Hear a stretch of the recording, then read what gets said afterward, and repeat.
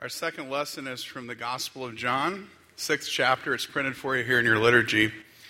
So when the crowd saw that neither Jesus nor his disciples were there, they themselves got into the boats and went to Capernaum looking for Jesus. When they found him on the other side of the sea, they said to him, "Rabbi, when did you come here?" Jesus answered them, "Very truly I tell you, you're looking for me not because you saw signs, but because you ate your fill of the loaves. Do not work for the food that perishes, but for the food that endures for eternal life, which the Son of Man will give you. For it is on him that God the Father has set his seal." Then they said to him, "What must we do to perform the works of God?" Jesus answered them, "This is the work of God, that you believe in him who he has sent."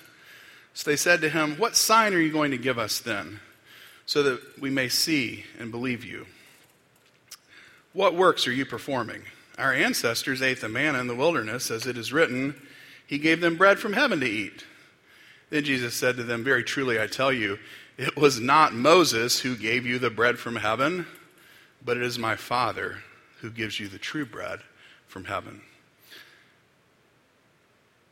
For the bread of God is that which comes down from heaven and gives life to the world." They said to him, "Sir, give us this bread always." Jesus said to them, "I am the bread of life. Whoever comes to me will never be hungry. Whoever believes in me will never be thirsty." This is the word of the Lord. Thanks be to God. Jesus said to them, "I am the bread of life. Whoever comes to me will never be hungry. Whoever believes in me will never be thirsty." Those words are lovely. They are poetic. They're moving. And for many of us, they have a deep resonance because we grew up hearing them over and over again. But those words, "I am the bread of life. Whoever comes to me will never be hungry. Whoever believes in me will never be thirsty." Those words, they can live kind of for us in the realm of sentimental feeling, I think, sometimes.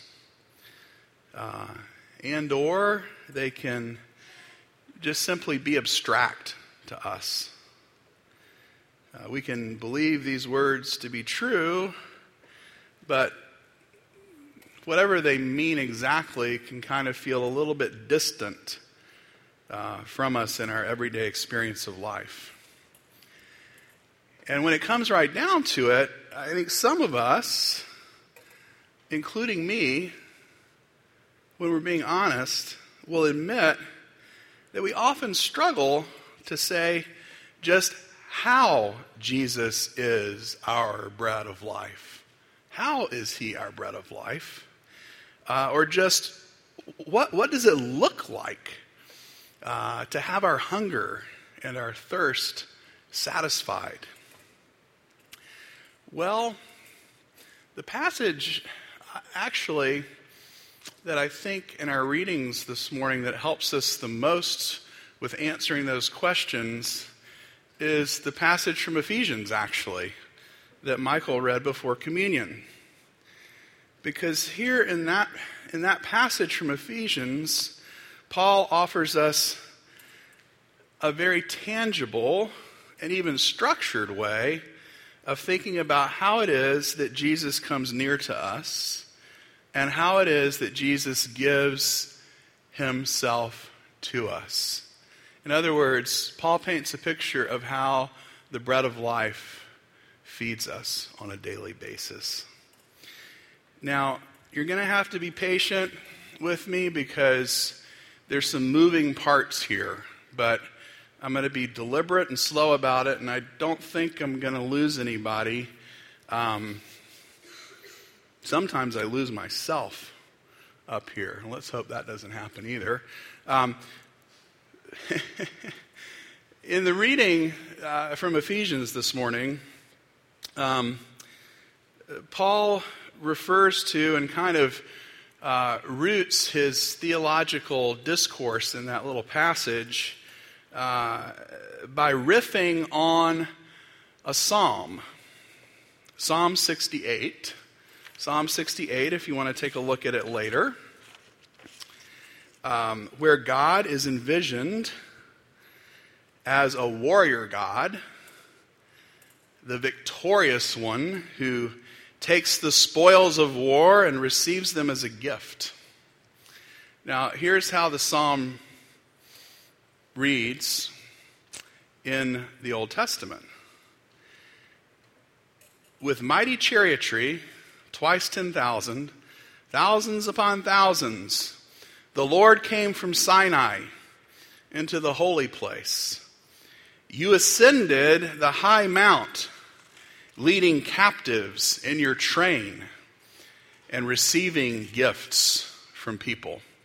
The imagery there is like an ancient Near Eastern king, right?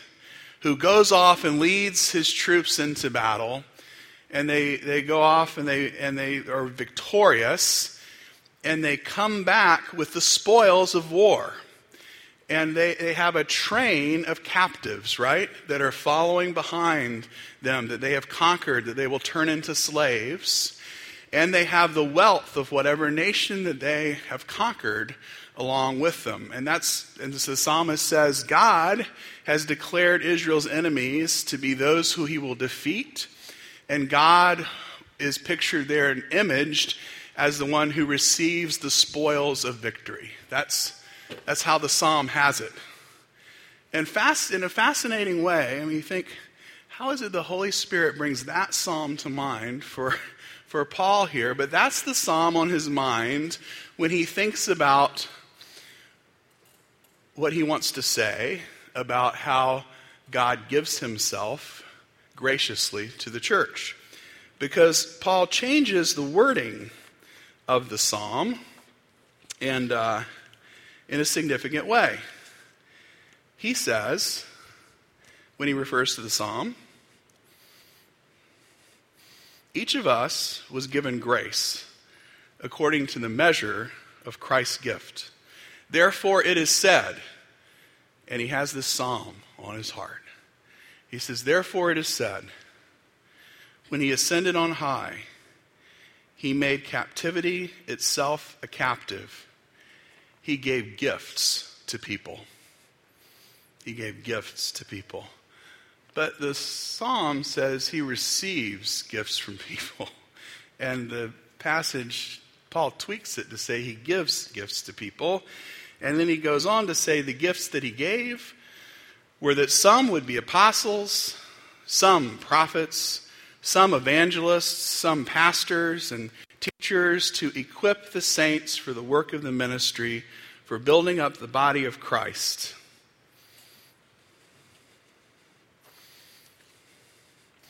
In the psalm, the poetic language is meant to encourage Israel that God alone will protect her from her many enemies.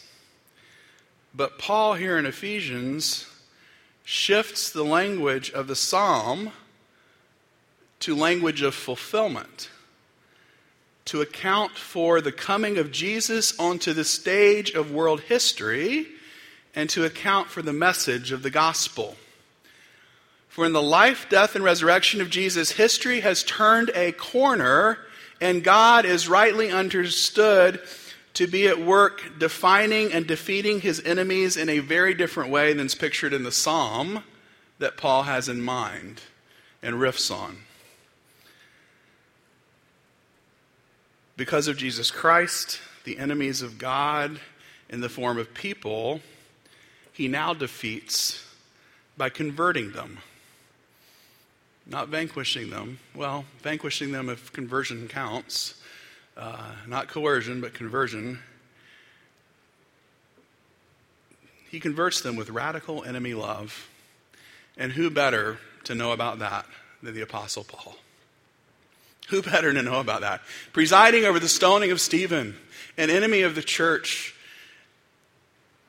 Paul desires to vanquish the Christian church until God knocks him off his horse and blinds him and says, Saul, Saul, why are you persecuting me? And brings him into the embrace of God in Christ. he is not vanquished, if you will. He is converted to the love of Christ. Then becomes, of course, the ambassador of the love of God to all the Gentiles and indeed to all people. The gospel also helps us think about not only how God approaches God's enemies, but also helps us think about how God defines his enemies, making it clear that we should not think of God as being for some people and not for others. In the life, death, and resurrection of Jesus, God has declared all patterns of living that the Bible calls sin, all patterns of living that work against human flourishing, to be the enemies of God. And in the cross of Christ, God has defeated all those enemies and now desires for us to share in the spoils of that victory. Jesus has gone to the cross, defeated the powers of darkness, absorbed our sins as our substitutionary sacrifice, has been vindicated by God the Father in the power of the resurrection. And Paul teaches us here in Ephesians, by using the imagery of that Old Testament psalm, reworked, that God has taken the spoils of that victory, Jesus' victory over every enemy of human flourishing, and he has given the spoils of that victory to the church as gifts. And, wait for it, what are the gifts? The gifts are people. Some evangelists, some preachers, some deacons, some elders, some community group participants, some people who bring meals to others when they need them. You get the picture. The gifts are people. You and me. God's gifts to each other. The promise Jesus makes to give himself as a gift to the church, the bread of life, that is the only meal that satisfies, is no sentimental saying and no esoteric concept. In Christ's formation of a new community, which is a foretaste of the new humanity that will inherit the world to come, the bread of life is extremely concrete and tangible. Jesus comes to us in the sacrament each week, and Jesus loves you when you bring Jesus' love to each other as we care for each other in Christian community. So if Jesus' gift of himself to the church feels like a lovely yet sentimental idea, or if it remains an abstract concept for us, it may mean that we are living with the wrong expectations of where and how God nurtures us. I had the opportunity to hang out with a pastor friend of mine the other day, and he was talking about how someone in their community is struggling with an illness and how the community had rallied around them and provided meals and whatnot. And here at Grace Chicago, we have those very same stories to tell. And he was sharing about how one of their work colleagues, the person who was sick, how one of their work colleagues said to them, "I cannot believe that all these people are caring for you." You know, I mean, there are like 25 people caring for this person on a regular basis. Meals and trips to the doctor and so on and so on. And I've heard the same thing before too. As a pastor, you get to hear these stories. And I looked at my friend and I said, you know, don't you just want the opportunity to sit down with a person who had that observation and just gently and humbly say to them, what you're noticing is what God wants you to notice, because we as human beings made in God's image, we are designed to be in community with each other. We are designed to drink deeply and eat deeply of the bread of life, Jesus' self-giving love, so that then our whole community is made sturdy and is structured around Christ's self-giving love flowing from one of us to the other. That's what we're designed for. So when you see it working, it's not that it worked because there was a sentimental idea about what the bread of life was. It's not working because those words are true in the abstract. It's working because we have taken Scripture's teaching seriously. And we have not imagined that you can have manna once a year, but we have imagined that we have the bread of life and the sacrament of communion each week. And we have imagined that we structure our lives and our resources such that in community with each other we have a sense of interdependence. That's what we were designed for. All of this is simply to acknowledge that this is how God's made us. Whether you're an introvert or an extrovert, a busy person with lots of social obligations or a super busy person with lots and lots of obligations, you're meant to have a place of meaning and purpose in the new community, the church that is being formed in and around and through Jesus Christ. And so I think it's good for each of us to ask ourselves the question, are we finding our place in the community in an intentional way? Do we believe that we're meant to be gifts to each other and gifts to the world? You have a story to tell that will help someone else experience the love of God in a unique and beautiful way. Are you telling that story? God has made you to be gifts of God's love to one another and the world. May we cultivate our lives so that they align with that glorious truth. In the name of the Father, and the Son, and the Holy Spirit. Thanks be to God for the gospel. Amen.